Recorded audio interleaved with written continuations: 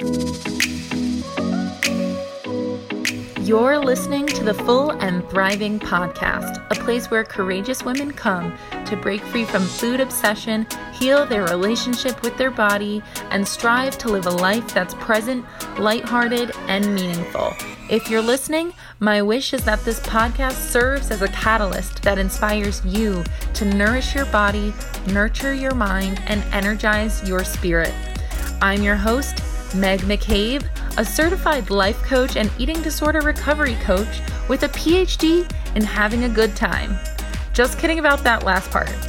Anyway, thank you so much for listening and enjoy the show. Hi everyone, welcome to the next episode of the Full and Thriving Podcast. My name is Meg McCabe and I'm so excited to have you join me today for the first episode in which I have a special guest with me, and today's guest is named Talia Chikele. She is a registered dietitian and nutritionist based in London. She's actually from Australia, so you will get a lovely accent in this interview. And she is a specialist in eating disorder recovery. So I really encourage you to listen to this episode and just soak in all of the knowledge that Talia offers. So without further ado, enjoy the interview. Hello, everyone, and welcome to the Full and Thriving Podcast. I am so excited to have our first guest on today. Her name is Talia Chikele. She is a fabulous eating disorder recovery dietitian, and I'm just so excited to have her on the show today. So welcome, Talia. How are you today? So good. Thank you so much for having me. This is so exciting, and I'm so happy for you that you're starting this podcast. Oh, thank you so much. I'm honored that you're my first guest. I know we've done a live on Instagram in the past, and that went so well. I thought you would have been the perfect person to start. So welcome to the show. Thank you. Before we really dive into our topic today, which I want to talk a lot about weight gain, weight restoration, and what that looks with those in eating disorder recovery, I wanted to hear a little bit about your background and how you became an eating disorder dietitian. Yeah, great. So I'm a registered dietitian and I specialize in eating disorders. I'm based in London, but I'm from Australia, so it's a bit confusing. And I just fell into eating disorders. So I was working as a pediatric dietitian about 7 years ago. And the first day that I started, I got allocated the ward that had eating disorder patients on it. And I was a bit anxious at first to be working in that area, but I absolutely loved it. And I haven't looked back, and now it's the area that I specialize in. So I work part-time on an eating disorders inpatient unit, and then I also work part-time as a freelance dietitian, so working at the Rhitrition Clinic in London, seeing clients one-to-one. Amazing. I couldn't imagine being a newly registered dietitian and thinking, I'm getting in this to do the typical dietitian stuff and then getting thrown into the eating disorder recovery ward. What was that like for you? Like, what was going through your head? I think I was quite nervous because as a new graduate dietitian, I was only a couple of years out. It's an area that you don't receive much training in because, as you would know, to work in the field of eating disorders, it's not really about the food. So as a dietitian, a lot of the work that I do is actually counselling. So it's like you're putting on a different dietitian's hat, and that's something that I had to learn and something that I had to learn very quickly. So it was a steep learning curve at first, but I think that's the best way to learn. I completely agree. I always learn by just throwing myself into the mix. Yeah. So they didn't give you any training. You just had to kind of pick things up while you were learning firsthand in that unit? Yeah, so at university, we had one lecture on eating disorders, which is by no means enough. And I think for a lot of dietitians and nutritionists that work in the area, it is something that you do after the first few years that you graduate. But yeah, I did just, as a dietitian, we have to do professional development, and I focused that solely on eating disorders. So I did further training in cognitive behavioral therapy and motivational interviewing and family-based therapy and all of those sorts of things to make sure that I could continue to gain knowledge in the area and improve my counselling skills. That's so exciting, because I feel like you don't expect to have that counselor hat. No, definitely not. Yeah, I think that's why one of the reasons why I really like the area is because it's not your standard clinical dietetic role. Mm-hmm. It's much more creative, especially on the eating disorders unit, where I'm running cooking groups and I'm going out to restaurants and eating with the patients and running a nutrition group. Like it's a lot more diverse than being on a general hospital ward. Yeah. I think that is very interesting for those who don't know too much about dietitians, and then they're new to recovery, knowing that there are dietitians out there with that counseling training is amazing, really helpful. So really cool. Well, I love hearing about that. And you have your own private practice on the side as well. Yes, yeah. So I consult at the Rhitrition Clinic. So yeah, that's part of some of the freelance work that I do, and I enjoy it so much. I love, because I guess at the hospital you don't get to follow people for a very long time. So working in that outpatient setting, I've been working with some people for up to a year now. So you really get to see the changes and what an amazing impact it has on people's quality of life when they work towards recovery. Wow. So that kind of brings me to my first question. And I want to talk about this because it's one of our first episodes, just kind of like the weight restoration process. What does that look like from a dietitian standpoint, and how does it work? Like if someone comes to you with an extremely restrictive diet and they're pretty underweight. I mean, I know people with anorexia don't have to be underweight, but say they have to start that process. How does that work, and what does it look like?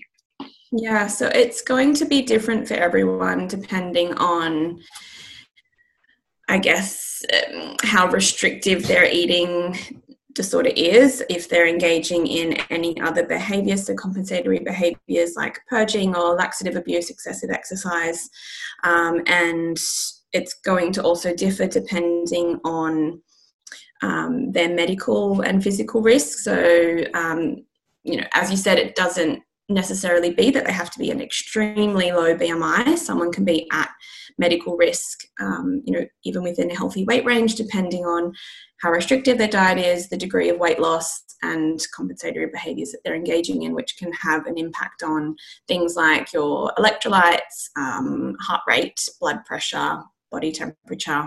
For some people, I guess, part of my dietetic assessment is that I have to assess if they're at risk of what we call refeeding syndrome. So refeeding syndrome can occur when someone starts to eat particularly carbohydrates and start to normalize their diet again.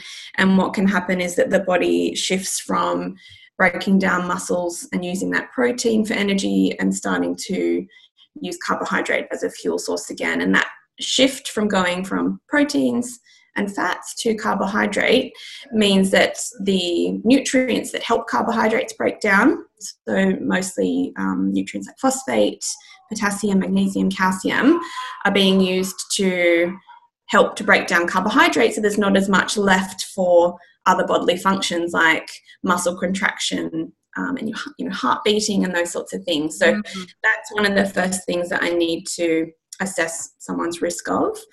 And then it's getting people to eat more, and that's often really difficult, but it's small steps. One of the acronyms I'd like to use, which was actually developed by an Australian dietitian, is called RAVES, so RAVES, and it stands for regularity, adequacy, variety, eating socially, and then spontaneity. So the first step to weight restoration is getting someone to eat those 3 meals and 3 snacks a day, and then building up on the volume and the variety, and, you know, working your way down that list. I love that. So RAVES is a consecutive list. So R is step 1. It was, what was R again? Regularity.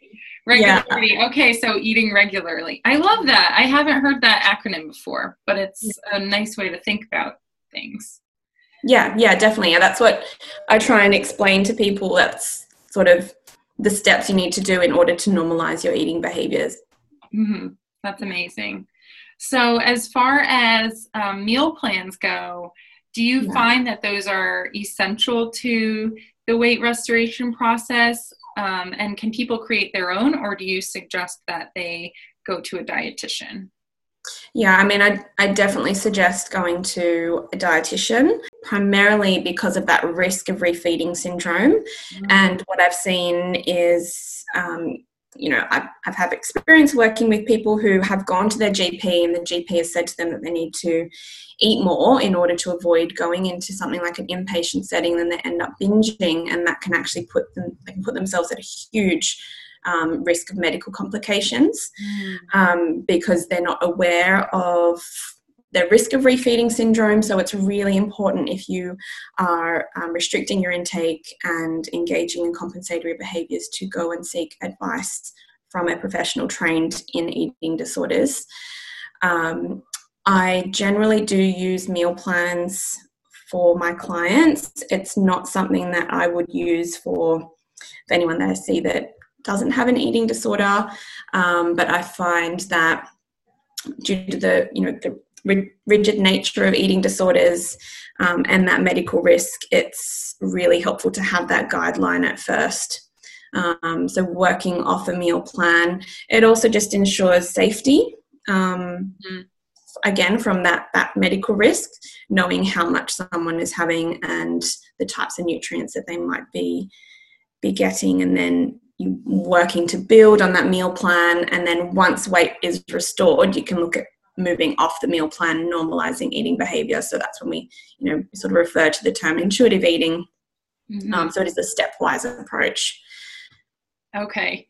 Yeah, I like it when people come to work with me and they are working with a dietitian like you, because they have that meal plan. I always feel better working with them if they have something in place, if that's the nature of their eating disorder and it's clear that they need a meal plan. That's actually a really good question. How do you make that determination? Like, how might someone listening know whether or not a meal plan is a good choice for them?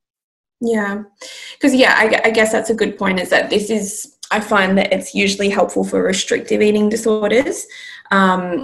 For people that are experiencing binge eating or disordered eating, we may not need to use a meal plan, but I would talk about that regularity of eating. So there's 3 meals, 3 snacks every day, eating every 2 to 3 hours approximately.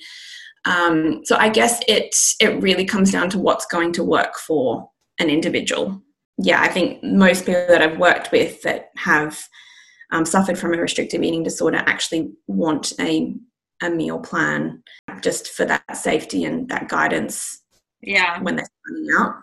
There are several people who reach out to me saying, I have lost total intuition around food, total autonomy around food. I don't even know where to start. I don't know what to eat, how much to eat, when to eat, all of the signals that we get from our diet culture around us confuses everyone so much, especially if you're just that sensitive person who's taking in all that information and trying to make the right decision for maybe quote your health or quote your weight loss, and then you're just totally lost. Yeah. And I think it's important to point out too that when we're referring to a meal plan, it's not your 7-day, here's your recipe and meal idea sort of plan. It's actually more just an example of what to eat in a day. I love that. That's a really good distinction, because it's just a structure. It's a framework. Yes. And it's kind of like a template, right?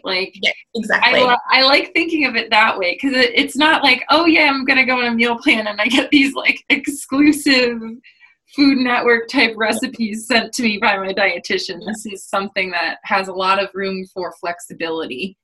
Yes, definitely. Because we don't want it to be so rigid, because that's obviously colluding with the eating disorder. Yeah, I did not have a meal plan because I had more of like a chaotic relationship with food.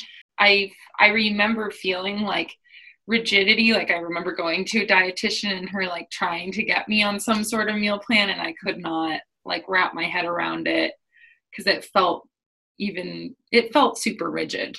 Yes. Yeah. So it really depends where you're coming from, what stage you're at in the process of weight restoration or recovery, or, you know, where your relationship with food is. That's going to determine whether you would benefit from one or not. Yeah. And I know you get this question a lot, but I always like wonder about this, but how is there a way that you can gain weight in a healthy way, in quotes? I know I hate using the word healthy because it kind of is linked to morality and right versus wrong. Yeah. But is there a way that people can gain weight in a healthy way, or do you feel as though it's a process of kind of just losing control and being okay with that? And yeah. What do you think? So that's a question I get asked all the time. And I think that's coming from a place of sort of fear and anxiety about eating your high sugar, high fat foods. Mm-hmm. So people want reassurance that they can recover from an eating disorder without ever touching these foods. And, you know, that's not normalizing your eating behavior. That's still avoiding, you know, foods that can be part of a balanced diet.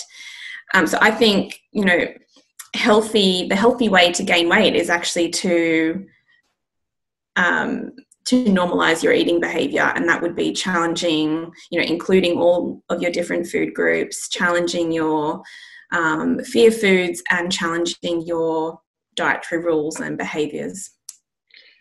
I couldn't agree more. I feel like that fear of, or that need to gain weight in a healthy way, it definitely is linked to kind of those eating disorder rules you have embedded in your brain. Like, I can't eat sugar, I can't eat fat, I can't have a ton of carbs, but I want to recover. It's really hard. You can't have competing interests. You have to be completely aligned with your choice to recover. And recovery involves reincorporating all of those food groups back into your diet in a balanced way. Yeah, definitely. So, well, I'm glad that you were able to answer that, because I know that's something people are always wondering. Do you find that people, when they do start gaining weight, what is that like as a dietitian? Do you find they most collectively are usually very scared of that process, or just, I know everyone's different, but how does that usually look on your end? Yeah, it's usually quite distressing for the people that I work with. And I think the initial first few weeks are the most anxiety provoking, because when you step on that scale, often what you see is a jump in the number, quite a rapid jump. So we're talking 2 to 3 kilos. I'm forgetting if you're working in pounds or not, but 2 to 3 kilos, you know, within the first week, which, you know, eating disorder will just straight away be like, oh, it's fat, you've just gained fat. But we know that when someone is on a restrictive diet, what they're actually doing is depleting their stores of carbohydrate, which is what we call glycogen. And when glycogen is stored in the body, for every 1 molecule of glycogen, it attracts 3 molecules of water, so it quadruples its weight. So when someone is starting the weight restoration process and they're eating carbohydrate foods again, and that's being stored in their body as glycogen, so that's stored in their muscles and their liver, that will pull with it that extra water weight. So what you're seeing when you're stepping on the scale, those first couple of weigh-ins, is actually just fluid shift in your body rehydrating itself. I think that's so valuable to remind yourself if you're going through that process and seeing the scale jump up, especially within those first few weeks of like eating carbs again. You know, of course, I'm thinking back to my eating disorder, and I would have still been probably scared to know that there was water like being retained, because you've got that disordered. But it isn't all fat. And I think it's helpful for people to know that. And even just those who are stuck in that dieting mindset, if you're weighing yourself every day, like your weight's going to go up and down depending on what you ate, whether or not you went to the bathroom. Like there's so much variation for that weight range you end up in. Yeah, definitely. So that's why we would never encourage anyone to be weighing themselves once a day, multiple times a day, because all you're capturing is just natural shifts in your weight from fluids, from hormones. I love that point, because I remember weighing myself every day, at least once a day, looking at the scale, and then my emotions and my value as a person was attached to that number that day.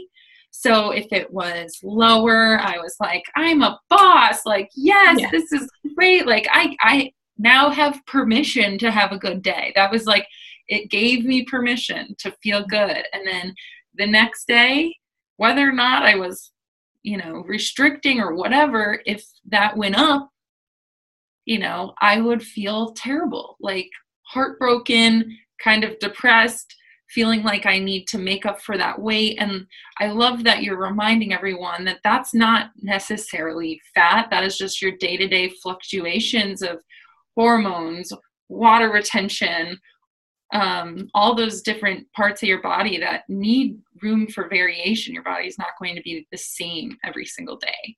Yeah, exactly. So even for someone that's within a healthy weight range, their weight will, change up to 2 or 3 kilos within a day or across a week. So it is extremely normal. And as females as well, we have to remember that when we're menstruating, our hormone levels change, and we actually do retain some water around that time of the month. Very valuable to remember. So what do you do with, because I see this sometimes, what do you do with clients who are kind of cheating on their meal plan? Or do you have clients who lie to you and tell you they're eating, but there's not any signs that they're actually eating their meal plan? How do you work with people who are they want to recover, but there's that large part of them that really doesn't want to do the work and actually eat the food?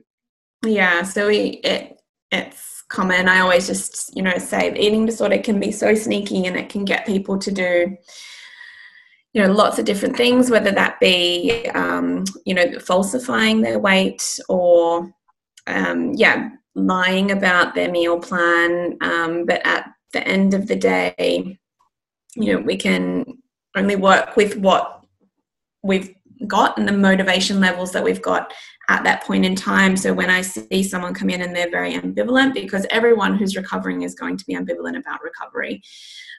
So it's really important to focus on the why. So, as a dietitian, I would be, doing lots of sort of motivational activities and counseling around. It's about building up that person's life outside of their eating disorder. So that would be the focus. So sometimes, even during the weight restoration process, there might be times that weight plateaus, or you might lose weight. It's not a linear process. It will be up, down, backwards, forwards, all over it's just like a squiggle sometimes. So we have to work with that, and we have to keep reflecting back on that, the reason why someone might choose to recover. I always use that as a tool as well. If someone has a week or two where they're totally set back, we go right back to the why. And that actually really does make a difference. Yeah. Just imagining your life beyond your eating disorder. Who are you without your eating disorder? If you weren't obsessing over food, what would you be spending your cognitive energy on instead? Yeah, definitely. And, one of the activities that I really like to do is sort of projecting into the future and thinking about, in 5-10 years time, imagining your life with an eating disorder, and then also imagining it if you had recovered, and using that to really think about what you want. What do you want to achieve in life? I actually love that kind of comparison model. Like, okay, if you keep your eating disorder for the next 10 years, how is it going to look differently from your life if you choose to recover now? Yeah. And you miss out on, so much richness of life if you're focused on something like food for 10 years straight. It's time to really break free and let yourself connect with what your inner self, your healthy self, really wants life to be all about. Yeah, definitely. And I think what you've just said there, I love to use, healthy self and eating disorder self, and really strengthening that healthy self.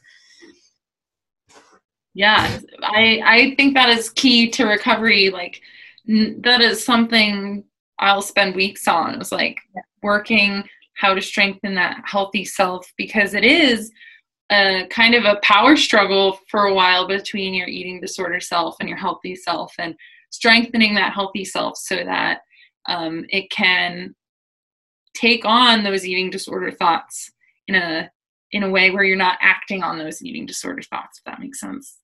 Yeah, definitely.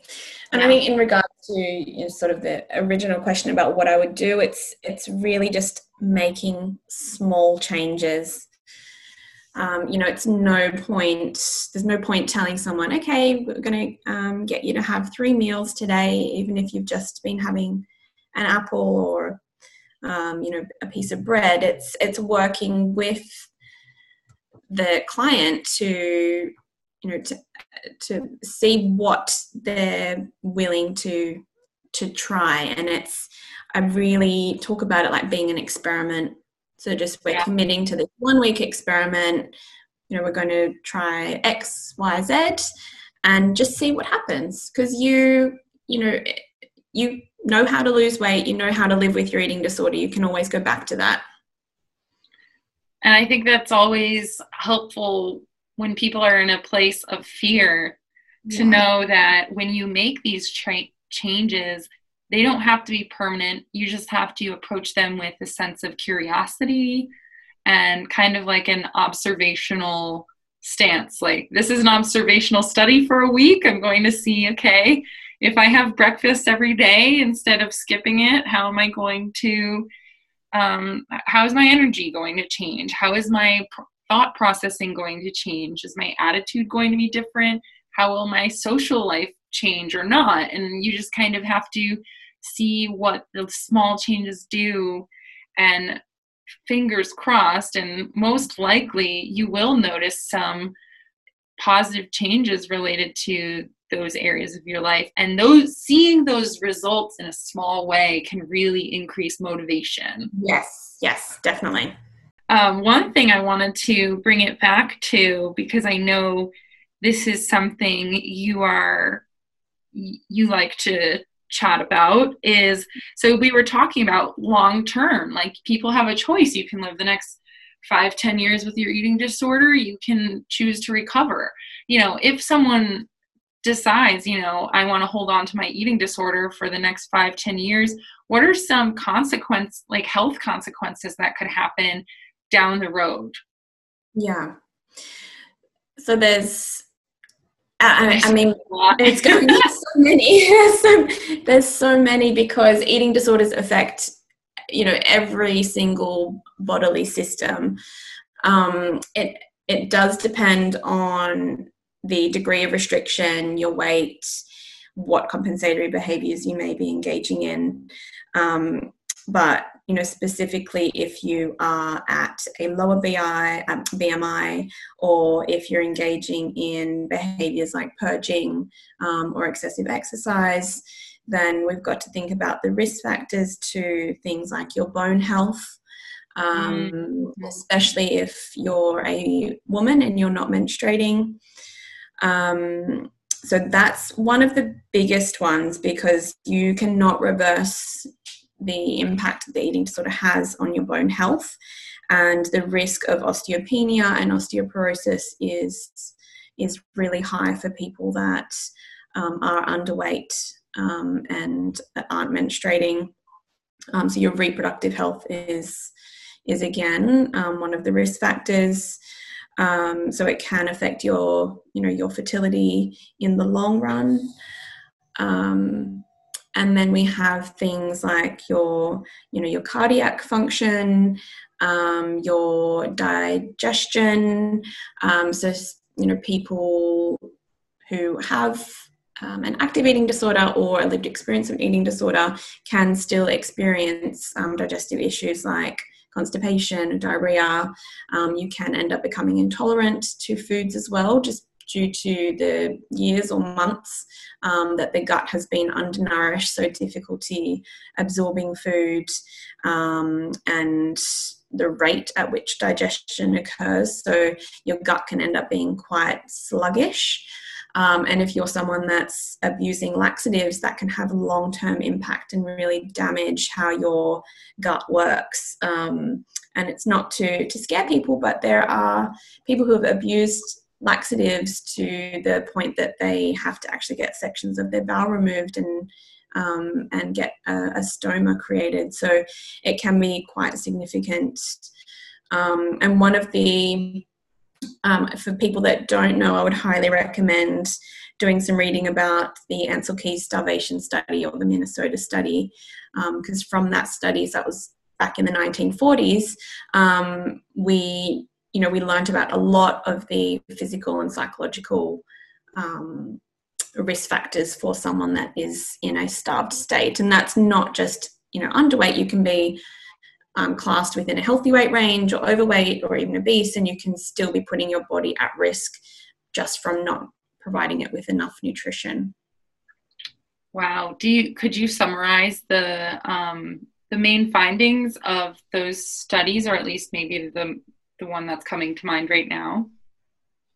Yeah, so the starvation study, for those that don't know, was conducted in the 1940s on a group of men, and they underwent a period of semi-starvation, so a 6-month semi-starvation period.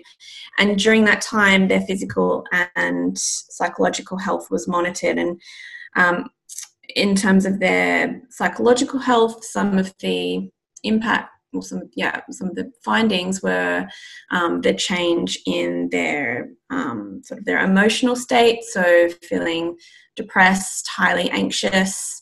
There was a lack of sex drive. The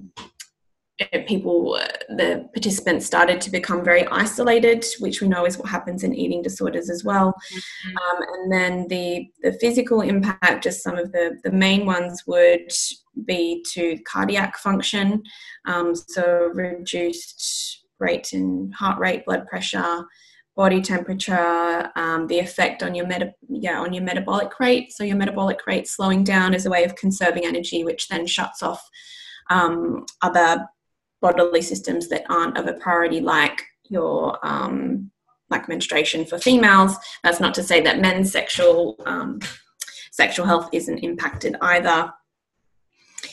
And that obsessiveness with food. So when we talk about cognition, we know that in the study, the men became very obsessed with food. So there were reports of dreaming about food, thinking about it, looking up recipes.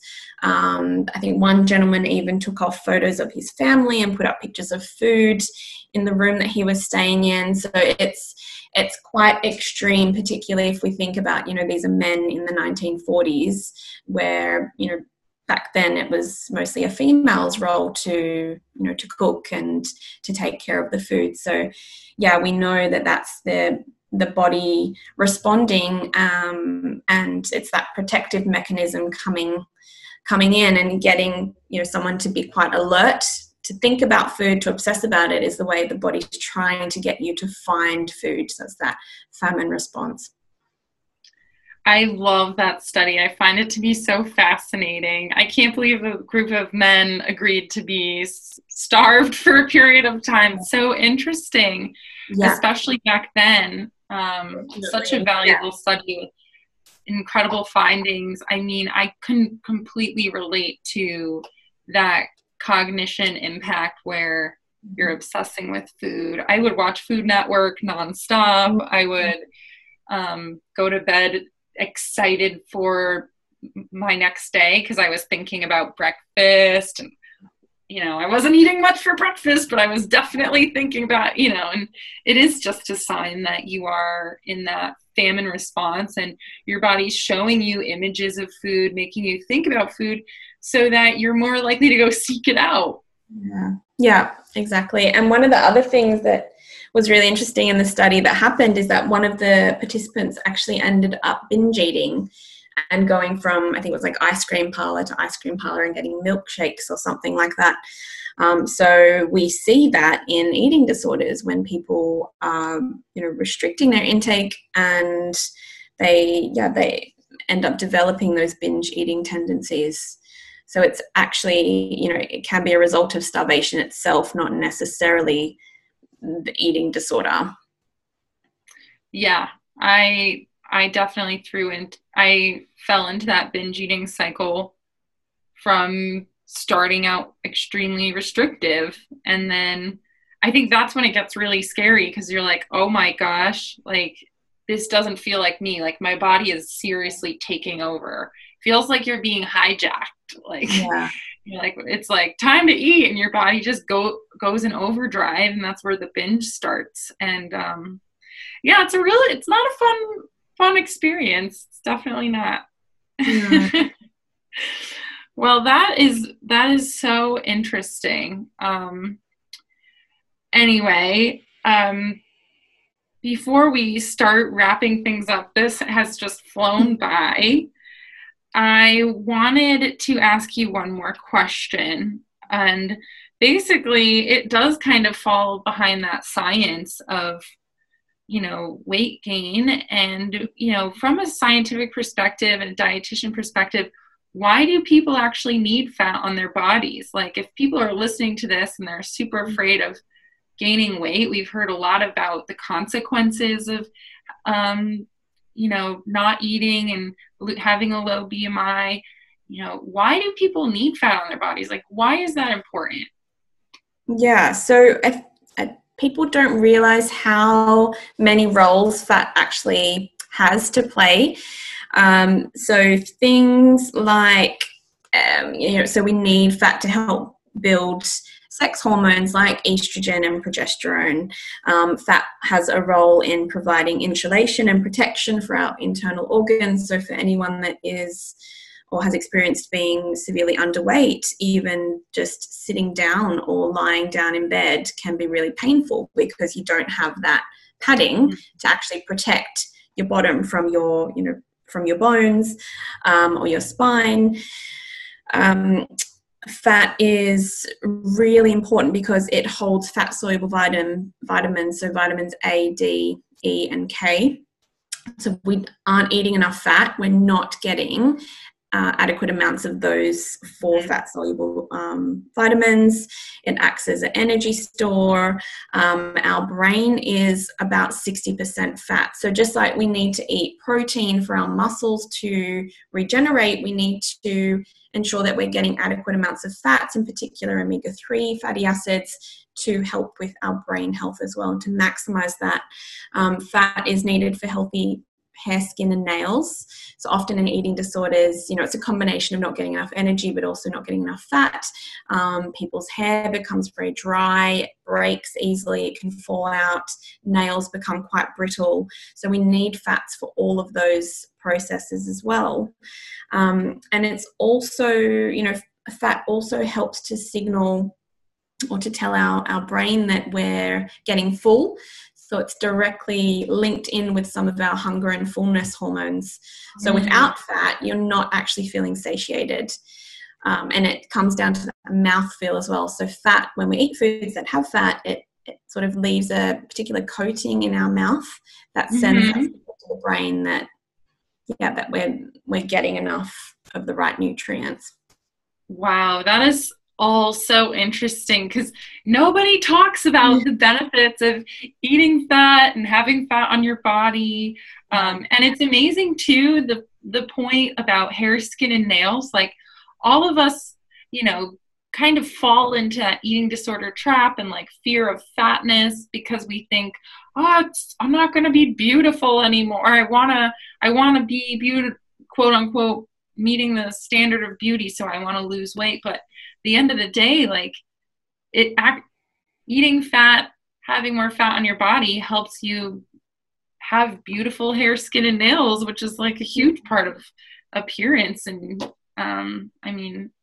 nobody told me that when I was going through through what I was going through, Yeah, and when you look at what we call the macronutrient distribution range, so that's a rough recommendation of the macronutrients, so protein, carbohydrates, and fats that we need to eat in a day. We actually need to eat same, if not more fats than protein. And I think because at the moment diet culture is yelling at us that we must eat huge amounts of protein to the point that they've developed protein ice cream, protein yogurt, protein cookies.